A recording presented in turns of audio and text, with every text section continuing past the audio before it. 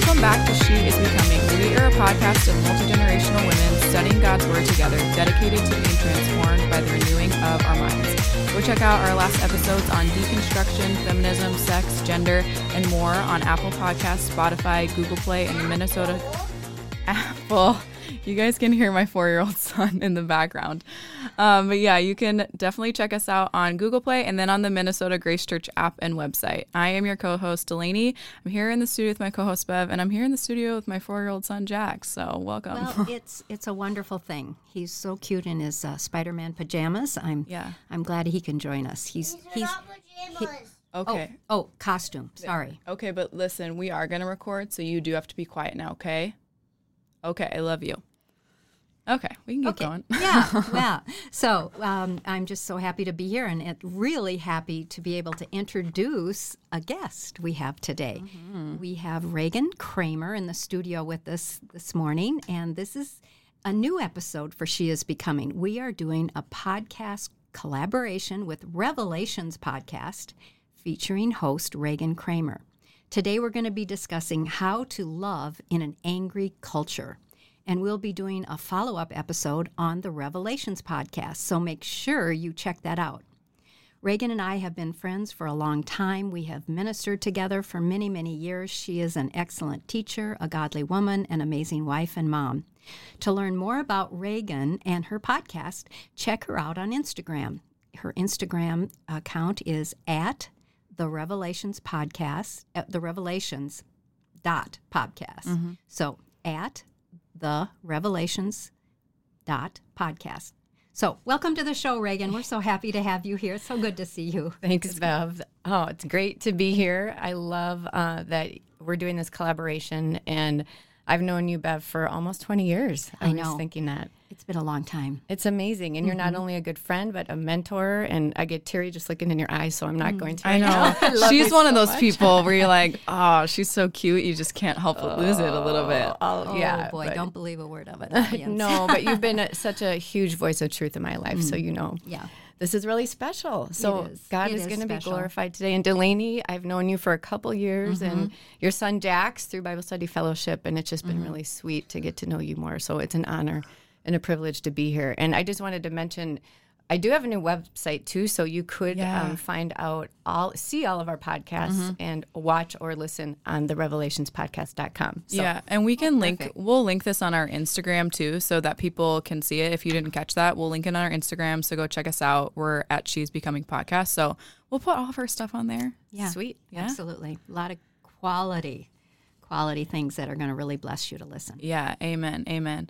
Well, I want to get into our topic today because this is a really good one. This is something that we've been praying about and thinking about for a long time. So in researching this topic today, I found some just really interesting tidbits, really interesting things from culture. Like, I feel like as a cultural outsider looking in, I feel like, I don't know about you guys, like culture is angry, or at least really easily angered, quick to anger. Absolutely. I mean, I read angry comments on Instagram. I'm watching TikTok videos, and people are like freaking out at flight attendants on planes, or like losing their mind on wait staff, which honestly, personally, is like one of my biggest pet peeves are when people are mean to the waiter or waitress. Oh, I literally can't.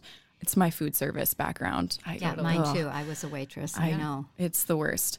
I even experience my extended family's cold shoulder when I disagree with their viewpoints. Some of them are atheists. Feminists have really progressive beliefs. And, man, they can't have a conversation. It's instantly anger or instantly like, I'm not going to talk to you about this at all. So it begs the question, why are people so angry? As any Gen Z person would do, I Googled it. Of course you did. Yeah, I'm like the top of Gen Z, could be a millennial, so I don't really feel like I fit in either. But of course I Googled it. The overwhelming answer to the question was that people are angry because their hopes and dreams aren't actualizing. And health professionals say that anger can lead to depression, hopelessness, suicide in some cases, addiction, ADHD, and a myriad of other things. I started looking up what culture claims as the triggers for anger. Why are people angry? Why do people get angry? And the responses came down to one thing, a loss of control. And as Christians, we know that we aren't in control. We know that our future and our hope is kept in Christ. And our world doesn't have this kind of hope or perspective. So today we're going to be looking at Scripture to discern, how do we love an angry culture and how do we love them to Christ? I love that, Delaney. I love how you just said, how do we love an angry culture to Christ? Because that's the main point. Yeah, the point is not just to love. Like, we have a purpose behind our love, and we want to show them something through our love. So how do we do that? And Scripture has so many references to loving God, loving others. And so we're going to look at a few of those passages in the Bible that really give us the proper guidance for how to love and how to combat the place we live right now in an angry culture. We're going to start in Romans 13, verses 8 through 10. The key verse in this section of Romans is verse 10, and it reads, "Love does no harm to a neighbor. Therefore, love is the fulfillment of the law." So the question is, when you read that, how does the law and love intersect when we're talking about how to love in an angry culture? Well, in this section in Romans, Paul is speaking about how a Christian should live, how they should relate to the governing authorities, how they should serve, how they should pay what they owe. Governing authorities, yes. How we should respond. Yes, absolutely. These verses about love start with this theme about love and the law. And it reads this way, "Let no debt remain outstanding except the debt to love one another. Whoever loves others has fulfilled the law." So we have a debt to love because of how God has loved us in sending Jesus Christ, our Lord and Savior. And he demonstrated that love, of course, on the cross. So now, as his people, we are called to love. This debt to love will never be completely paid because as long as we live, we are indebted to Christ for his love, which indebts us to love others. So loving others in an angry culture, we have a debt, and we are obligated to pay that debt to love others. Would you say that it's like a command? How would you frame that? Absolutely. I would say it is a command. This can only be done, of course, loving others like that, by the love of God poured into us by the Holy Spirit, which we receive when we receive Christ as our Lord and Savior. We are to love other Christians as well as those outside the church, especially to love the church and its members. But we are to love others as well. This is to be part of our witness. There's a special family love with the church, like that you're my sister in Christ, you're my brother in Christ.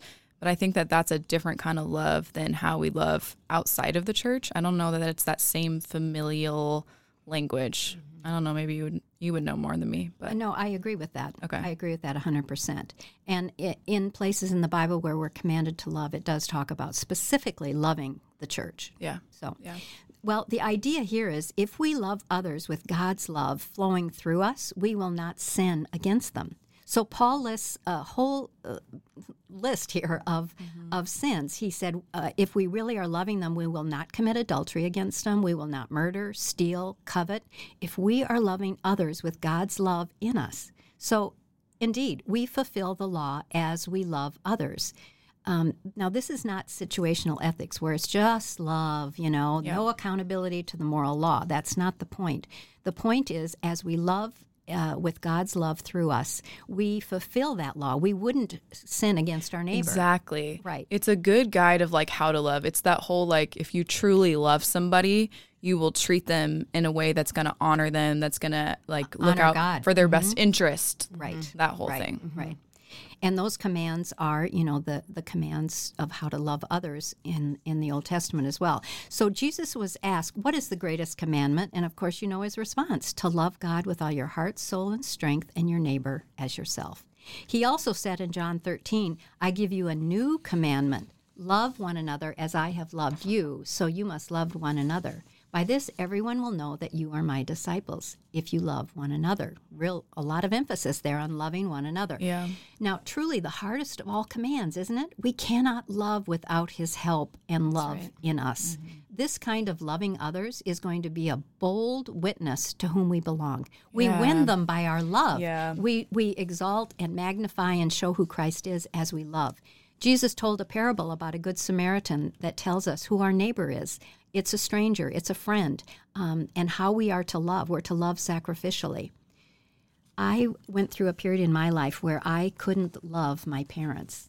I know that sounds so terrible, but we had some very serious conflict. Yeah, there's lots of trauma. Trauma, yeah. It's more than conflict. You're right, Delaney. Trauma. It was trauma. And I had to cut the relationship for a while, but then we did come back together and there was reconciliation, but I had a hard time loving them. Yeah. And so I would go into being with them, asking, begging God, love through me. And in that process, I began to love them. And that really changed my heart. So when we obey God and when we ask Him to love through us, our hearts can be changed toward others. Well, and it just shows you that love is a choice, not an affection that you feel. Yeah. Right? Like, I can't wait for my feelings to catch up. Yeah. You have to choose. You would to never love. do it. Yeah. Obedience first. Yeah. There's a discipline to it. I remember my mom told me something, I don't know, it was something about her and dad and their marriage. And she's like, there are moments where you don't feel like I love him, but I wake up and I choose to love him. And then, it catches up with me. The affection does. Right. I was even thinking about, so I have been in some not great romantic relationships, and the whole like them telling you that they love you, but then how they treat you shows you something different. Absolutely. I don't know if any of you relate to that. Yeah. But like you just brought up how to love in such a really awesome way, Bev. And part of how you love somebody is through the way that you're treating them and keeping the law, like what you were just saying. Exactly. And we literally cannot do it without the Holy Spirit. Like we can't do it. There's been moments in my life I'm like, Lord, I am so angry or I am so offended or whatever it is. And it's like, will you the Holy Spirit pour love onto them? Yeah. Because I, in my flesh, cannot do it. And He does it. His love enables our love, truly. Oh, right? For sure. It's the source. Yeah. His love is the source. We can't work it up. And it goes back to loving the people that are hard to love is where we especially need that Holy Spirit outpouring, like what you were talking about, because it's easy to love people that are easy to love, the nice people. Yeah, for sure. The great people. For sure. And that brings up a good topic you're going to talk about next, Delaney. Yes. More about how to treat your angry, quote unquote, maybe we would call them enemy. So we're going to Romans 12, 14 through 21. Honestly, you could probably title this section of scripture as how to treat your enemy, and specifically those who persecute you. Certainly not every angry person that we come across is our enemy, although I have certainly felt like we are at certain times. I don't know what it is that gets in you when the rage comes in, but you act like people are your enemy, and it's of the flesh for sure. But some people, I would say, are, if they're enemies of God, then that's a different kind of anger and a different kind of relationship, especially when they're persecuting you. So persecution ranges from, quote, soft marginalization to full-on persecution, and, quote, 75% of the world's Christians live under some forms of religious hostility, end quote. There is a unique connection between angry culture and persecution, whereas the angry culture often turns their animosity into some form of persecution against the Christian. For us in America, that is generally hostility, but in other parts of the world, it is full-on persecution. For the American Christians, sometimes it's easier to love the Big C church while drawing metaphorical lines between our love and the culture that we live in. For Christians in other parts of the world, this metaphorical line is drawn less. Romanian pastor Richard Wurmbrand was imprisoned actually for preaching the gospel, and he suffered countless beatings and abuses. And he said, quote, "Not all of us are called to die a martyr's death, but all of us are called to have the same spirit of self-sacrifice and love to the very end, like the martyrs had." End quote. And this is really the heart of Romans 12, 14 through 15. Sacrificing to bless when persecuted, to rejoice when they rejoice, to weep when the angry culture weeps. It's self-sacrificing to be humble when culture is proud, to not act in spite when they will act in spite, to live in peace when they will still want to fight us, to allow God to repay evil instead of taking it into our own hands, to feed our enemy when they are hungry and to give them drink when they are thirsty, for evil is overcome with the goodness of God. And that's really a summary of Romans 12, 14 through 21. But from the life of Christ, we know that sacrifice is the ultimate example of love, which is really practically explained actually in this passage from Romans 12. Recently at a women's conference, when the teacher said that we often use the word countercultural to describe the Bible's description of Christian living, but she actually suggested that we use the term otherworldly, which really means, and this is a summary of what she said, that our Christian behavior isn't described in its relationship to the world. Rather, otherworldly more accurately describes the supernatural nature that God gives us in relationship to heaven that we really belong in. And so we can have, otherworldly love for angry culture, for our quote unquote enemies, and for our persecutors, because God enables this love in us, which is totally what you were just talking about, Bev. There was another quote from Richard Wurmbrand that described this really beautifully, I thought.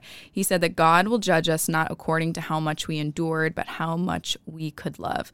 So ultimately, Christ's good on the cross overcame the greatest evil, thus enabling us to overcome the angry culture with Christ's love. So it's always interesting to hear from people who really suffered from the faith, that he would really hone in on this topic of love. That's always something that's really powerful to me, because I'm we don't have the same kind of persecution that he had. We can love. We don't have the same, and he didn't even use it as an excuse. Right. So we definitely don't have an excuse. No, right. No. It is a test, and we're always going to have enemies. We're always going to have some degree of persecution, and we just have to realize that that's part of being in this world. It really is, and that we can love through it. And that doesn't mean we agree or embrace their actions, or think that's okay. Right. But we can love through their sin. Absolutely. Delaney, I loved how you said otherworldly, because we are supposed to be set apart, and we are supposed to look different. And I think that is a powerful word when we're definitely dealing with conflict, because it's so easy, at least in my life, to just jump into conflict when you feel attacked, or you feel like someone is attacking your own character. And when we pause and just think, okay, the Holy Spirit's in me, God is in me, I should be set apart and act differently than the world, I think that helps us. Yeah. Just take a breath before we react or speak. Well, it's almost like you're remembering who you are in Christ first.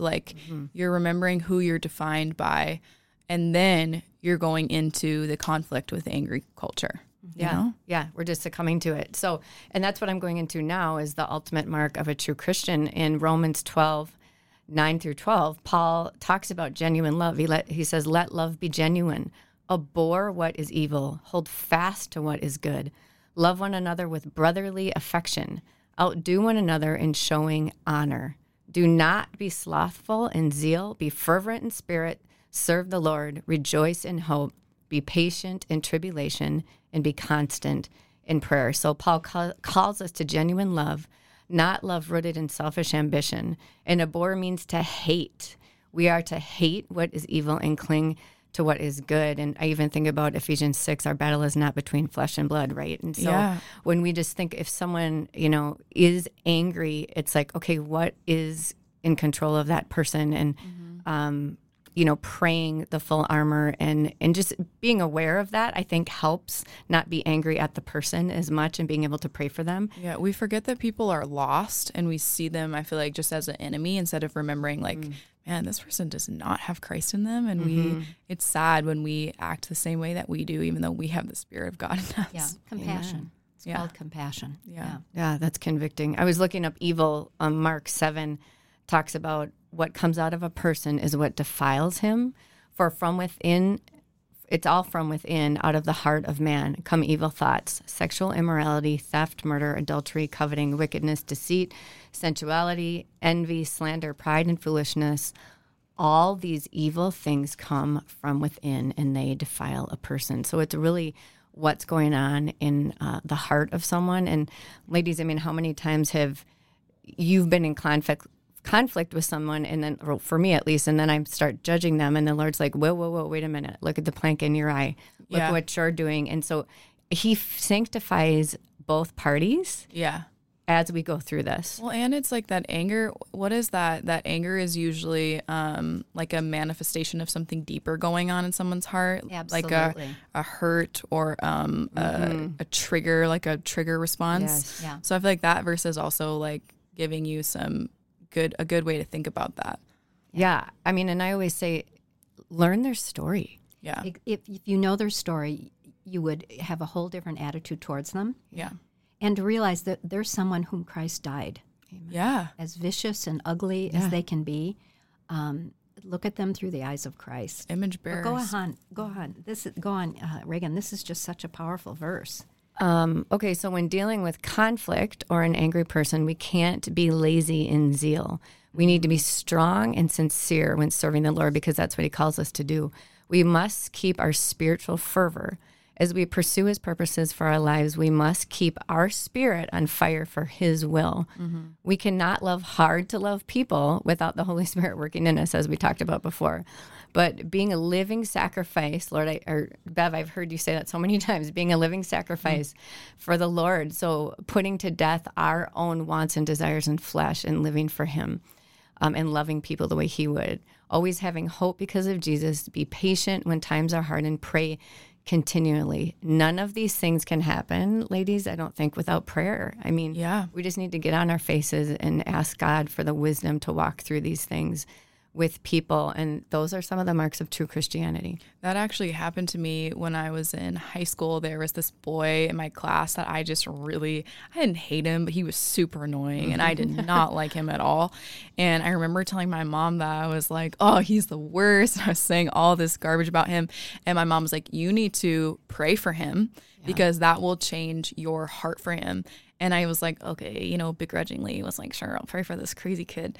And I did start to pray for him, and God did change my heart towards him. And I did not feel that same irritation. I had a lot more patience and grace after I started praying for him. So you know what's interesting is when you do that, is, if you've got someone you're angry at, you can't forgive them, but when you do start to pray, it changes your heart. And what's so interesting is it really changes the situation. You've been blaming it all on that person, totally, but in reality, you are part of the problem. Why there is such anger there, and so that is eye-opening. Yes. I've had that happen to me several times where, oops, I guess it wasn't all them. I guess I might have some sin in this. Me? For sure. What? But that's a classic truism for forgiveness is start to pray for them. Yeah. I have a friend that says it's almost impossible to be mad at someone when you're praying for them. And it's true. I was like, that is not true. And then I started doing, I'm like, yeah, that is true. Yeah, so that works. Know their story, pray for them, ask the Holy Spirit for understanding and reconciliation, keeping the unity of the bonds of peace.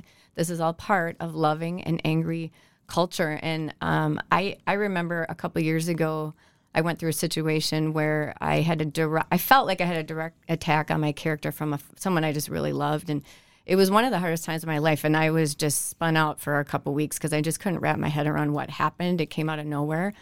But to remember who I was in Jesus Christ and to truly understand where that person was coming from, it's like you have to do a little digging too and have hard conversations face to face. Like, I love you. Can you share with me what is actually going on? And once we get to know the heart of that person and pray, I mean, in humility. I mean, I had to humble myself. Yes. Because I felt like I had every right, which I didn't.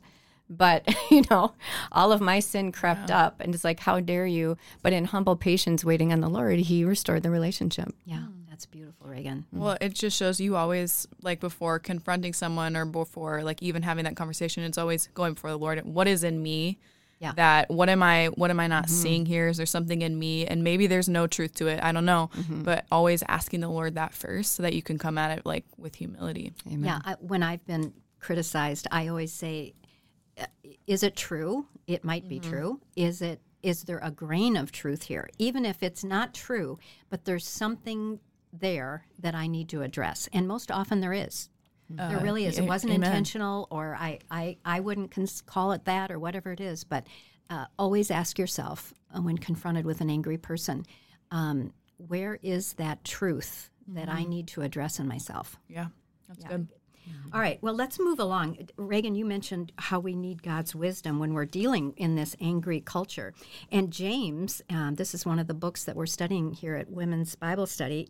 In James chapter 3, starting in verse 13, it really addresses this idea of having wisdom. Without God's wisdom, we cannot love. If we don't have God's wisdom, we're going to love as the world loves, and that is not even loving. So let's look at this passage a little bit. I'm going to read a few verses here. Who is wise and understanding among you? Let them show it by their good life, by deeds done in the humility that comes from wisdom. But if you harbor bitter envy, selfish ambition in your heart, do not boast about it or deny the truth, kind of what we were talking about, admit where you are wrong. Such wisdom does not come down from heaven, but is earthly, unspiritual, demonic. For where you have envy, selfish ambition, there you find disorder and every evil practice.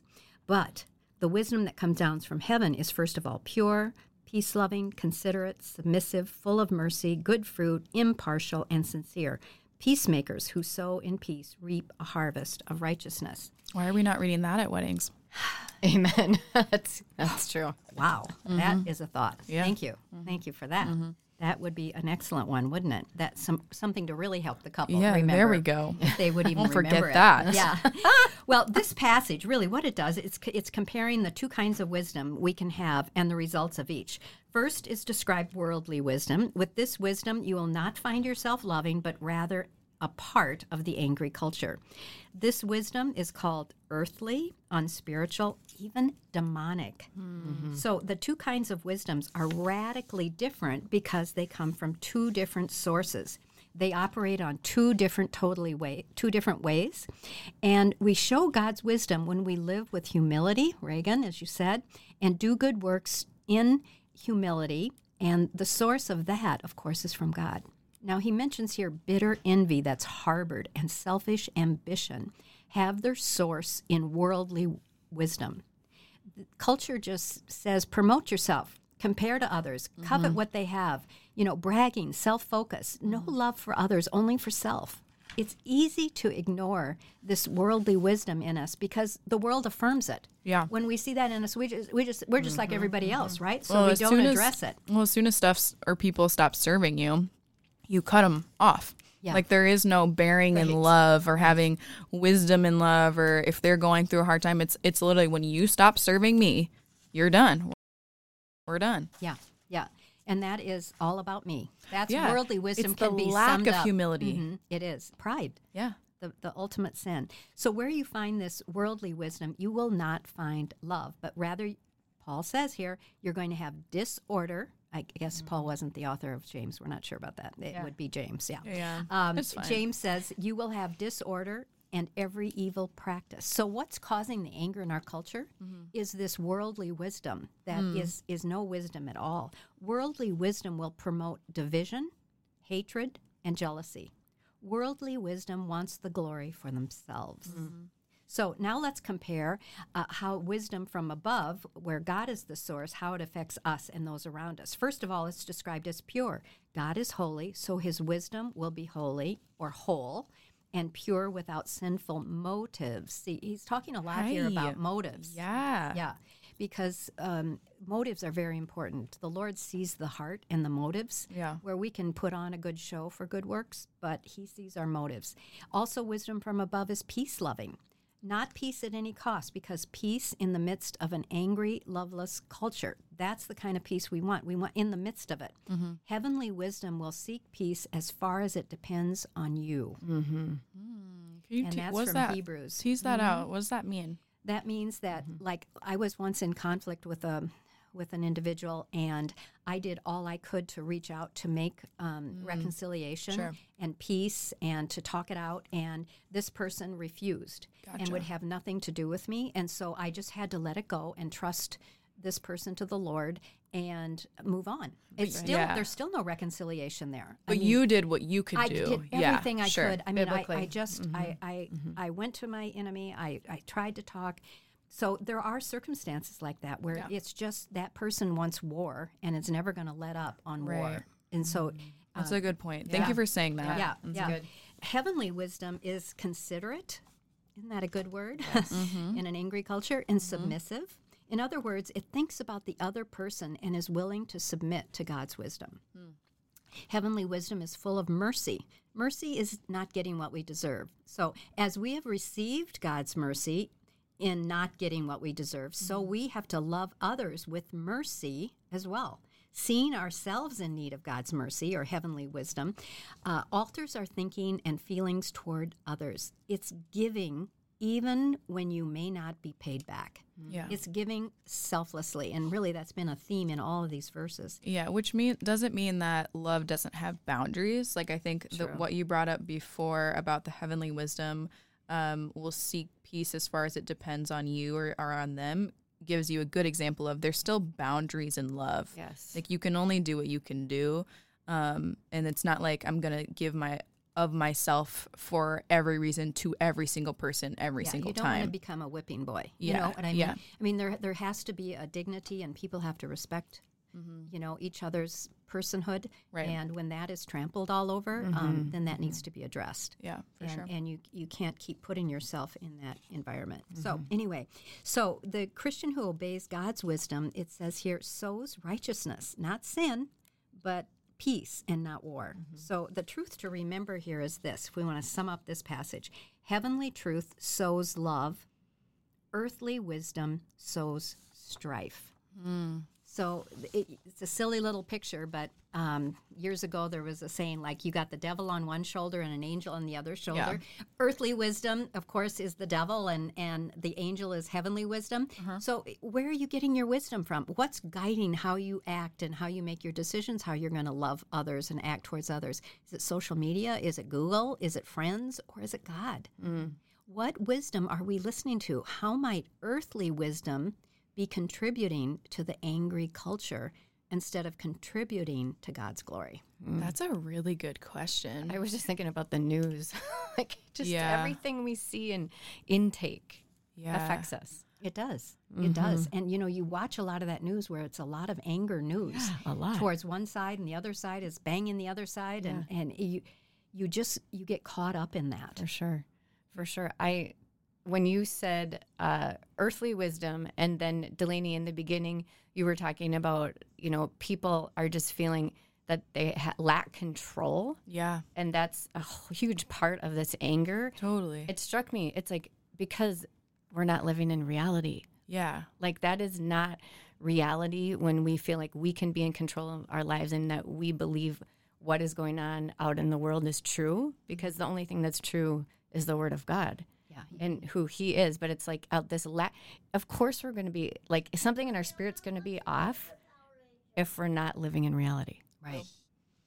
No, that's a good point that you bring up, because earthly wisdom is all about you. It's you centered. It's about what you can do, what you can control, how much you can hustle, how much, like, it's so self-focused. And how otherworldly then would Christianity be if we are actually self-sacrificing and we're like, I will die to myself to love you in this moment. They're just two completely different belief systems. And that is such powerful witness. Yeah. Amen. Such powerful witness. The world is watching. How do we respond to the anger? They're watching. I'm going to read some verses on that right now. So James 4:1-2. This is what causes quarrels. What causes quarrels and what causes fights among you? Is it not this, that your passions are at war within you? You desire and do not have. You murder. You cover and cannot obtain.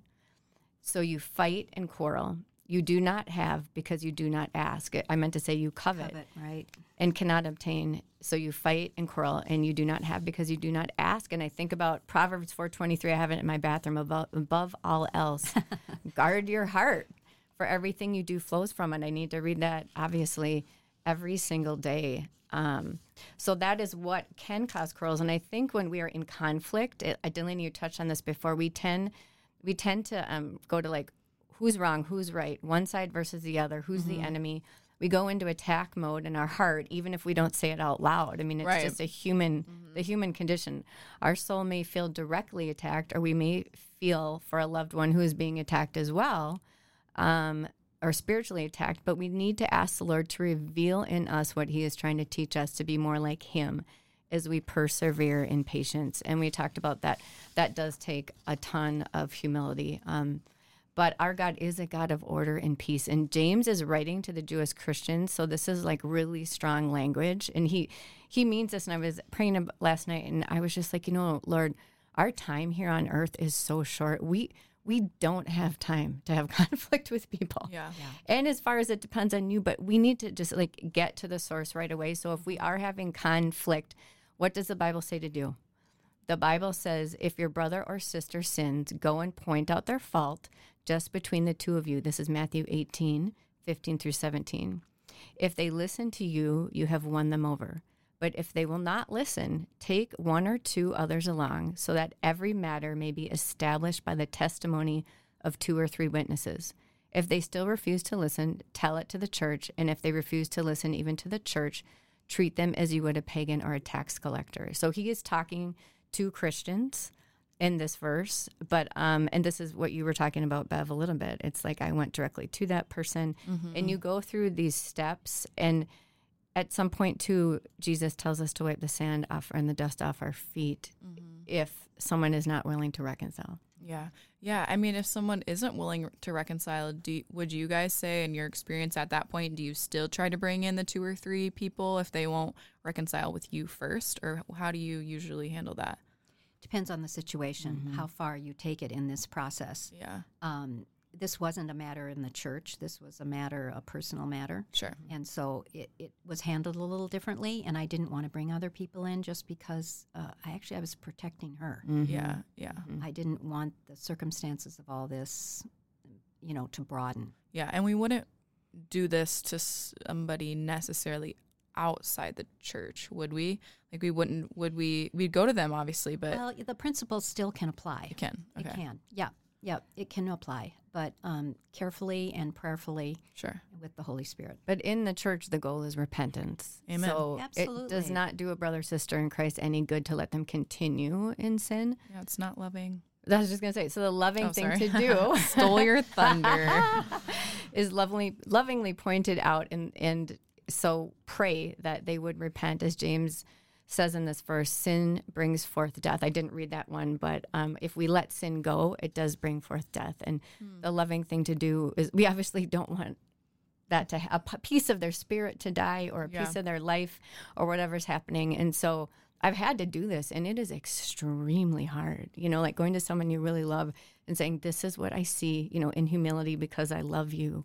I want you to be healed, or I want you to go to the Lord with this. And so, but I think it's good that it's hard. We don't want it to be an easy thing to do. Like, it's not. Like that would not be, like that would show something about you, Reagan, if you were like, oh yeah, I can't wait to come and confront this person. Your motives. Like it's a hard thing, and it should feel hard. Like it should be a thing that we're wrestling with. It shouldn't be just like a flippant thing. Because it's in humility, not pride. Amen. Yeah, for sure. So when we pray, God purifies our hearts to bring our will in alignment with His. And I think that some of that wisdom you had with your friend, Bev.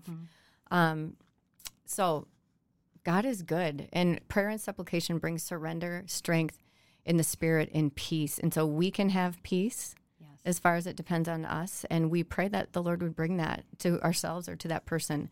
Can I mention one thing here, Reagan? I think is really important is to wait. Yeah. Don't respond. Do not react. And so often I have pulled myself away from the situation, got into God's Word, really prayed about it, even journaled about it, and it takes me a while to come to the right response. Yeah. Here's a key truth. Don't press send. Have somebody read over your text or your letter or your journal before you're like, here. Yeah, I'm angry. So I'm much gonna pop collateral off. damage when we're reacting instead of responding in the power of the Spirit. You've taught me that, Bev, big time. You've said if you don't know, wait, or you don't, understand the response or whatever God will be doing, and that is so powerful. So thank you for bringing that up. It's so helpful. But it's not always easy. Look how much I've learned from you. She's a wise lady. Half an hour. Oh, you are so blessed, Delaney. Okay. Oh, I feel that. Yeah, I am. She's great. So just to wrap that up, worldly passions can cause great conflict in our spirit and with others. So we need to check ourselves. And sin in others and ourselves needs to be revealed so God can heal. So God can heal that spiritual conflict. Amen. Thank you guys for sharing just your wisdom. I don't know. I love hearing from both of you. We're like 3 generations. We are. Too, right we now. Need your wisdom too, Delissa. You add a great deal. Well, I get the privilege of sitting under some pretty wise people, so that's really awesome. So thank you for sharing. So fun. As we just close up here, a few just final thoughts. The way that we love an angry culture is a testimony to who our God is. And I think that that's important to keep in mind as we're engaging with culture, as we're, potentially confronting people that who we're representing. We are representing God, and people might not know the Lord. And so what we're reflecting is a really big deal. So let's love well, and let's pray that we can love culture to Christ and point them to the gospel in the way that we deal with someone who's angry and in the way that we deal with conflict, honestly. In our own anger. Honestly. How we deal with our own anger. Yeah. Amen. And what I was just thinking, like the ultimate goal is loving them to Christ, obviously, so they receive Christ. So they can do that for someone else. Yeah. It's just a piece of discipleship. And when you love someone in their worst, that's the gospel. Christ loved us at our worst, in our sin. Yes. And gave us grace and loved us through it. And, that's powerful. That is a powerful witness in people's lives. Not always possible and not always received, but it is what we're to do. Yeah. Amen. Amen. Yeah. Well, Reagan, it was just such a privilege that you were able to come on here and share your wisdom. Again, we are going to link all of her information on our Instagram. Her podcast is called Revelations Podcast, and tell them where you can find them. You're on Apple Podcast, Spotify, everything, right? We're actually on YouTube, so you can watch just search Revelations Podcast on YouTube, but Google Podcasts, anywhere you find your podcasts, you can just search it and look up Reagan Kramer or Revelations Podcast. Otherwise, everything is on our website, revelationspodcast.com, and I can't wait to have you guys at the Revelation Studio as a follow-up show to this. We're going to continue to talk about love. We are. It's such an important topic. Yeah, we're going to do a part 2, so you'll check us out over there. We'll keep you updated on Instagram, but thank you for coming on. Bev, would you just pray to close us out? I would love to. Heavenly Father, this is such an important command. It was the command that you highlighted was the first and most important when you were asked that we are to love God, we are to love others. And Lord, nothing is more challenging to us. We can say we love you, and then we can hate others and be angry. So, Father, correct this in us. Would you show us how to respond to each and every angry person or group or whatever it might be, Lord? Help us to respond with the love of Christ in us. We don't want to be doormats, Lord, but we want to represent you well in this world so that we could be a testimony and that many would come to Christ because we are so different from the angry culture. In Christ's name, amen. Amen. Amen. Well, it was great to be with you, sisters. Join us in 2 Mondays on She is Becoming.